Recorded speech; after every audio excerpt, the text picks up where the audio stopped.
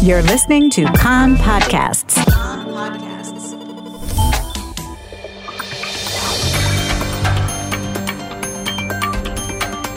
You are listening to the English language news of Kan, the Israeli Public Broadcasting Corporation.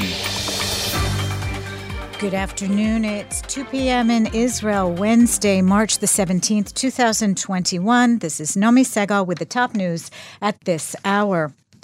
The High Court of Justice has ruled that the closure of Israel's skies and restrictions on entry and exit from the country due to the coronavirus pandemic are unconstitutional. The court ruled that the government cannot restrict daily access to 3,000 people. It also said that the exceptions committee for those Israelis seeking to leave the country must also be disbanded. The court said that Israel is the only democracy in the world which had placed such blanket restrictions that were preventing citizens from returning to the country. Coronavirus infection levels continue to drop. The number of seriously ill patients fell to under 600 to 586. Of them, 208 are on ventilators. Another 2,100 new coronavirus cases were diagnosed yesterday for a positive result rate of 2.4% out of nearly 89,000 tests that were carried out. There are currently some 26,000 active coronavirus cases in Israel. Since the start of the outbreak, 6,048 people have died of COVID-19 related causes. The Health Ministry has published more data on the effectiveness of the coronavirus vaccine. Out of some 1.8 million Israelis who received both shots by the end of January, only 2,400 tested positive, or 0.13%. To date, more than 4.3 million Israelis have received both shots of the vaccine. The R value for infection transmission continues to drop and currently stands at 0.7. The Knesset has passed second and third readings of the law for electronic monitoring of citizens who are in home quarantine following travel abroad. The quarantine enforcement will be via an electronic bracelet or an app that will be installed on the returning traveler's phone.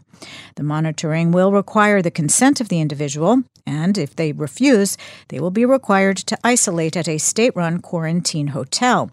Exceptions for home quarantine without tracking would be granted for humanitarian or health considerations, as well as to minors under the age of 14.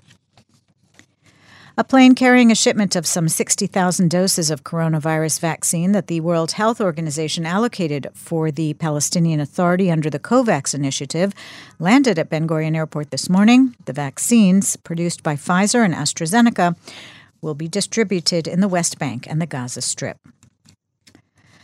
The Cabinet is to be presented with a proposal to increase the number of people permitted to attend culture and sporting events. Concert halls will be allowed to seat up to 30% capacity. Large arenas up to 5,000 spectators. Regular stadiums will be limited to 3,000 spectators. A Kan reporter says it also appears that from Sunday, the scheduled fourth phase of the reopening, including entry to outdoor swimming pools, will be permitted based on the purple badge without testing requirements.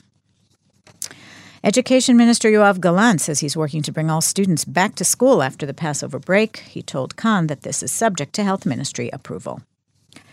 In other news, Syria claims its air defenses intercepted several Israeli missiles fired from the Golan Heights toward targets in the Damascus area overnight. According to Syrian reports, there were no injuries, but some damage was caused.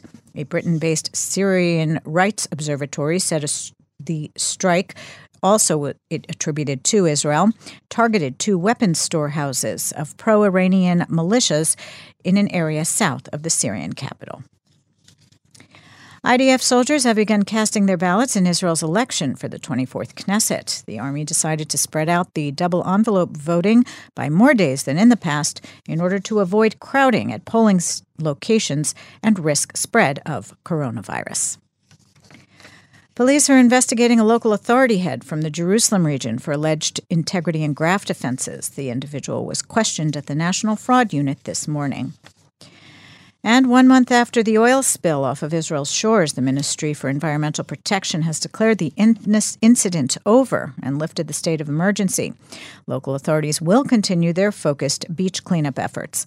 A Khan reporter says that out of some 100 supervised beaches in Israel, about 60 have been defined as clear or slightly contaminated.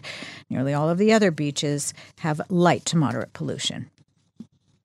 The weather outlook, no significant change. Chance of local rain tonight in the north and along the coast. The maximum temperatures in the main centers: Jerusalem 17, Tel Aviv 20, Haifa 16, Beersheva 23, and in Eilat going up to 29 degrees Celsius. That's the news from Khan Reka, the Israeli Public Broadcasting Corporation. Join us at 8 p.m. Israel time for our one-hour news program. You can tune in at 101.3 FM, the Khan website, Spotify, and the Khan English Facebook page.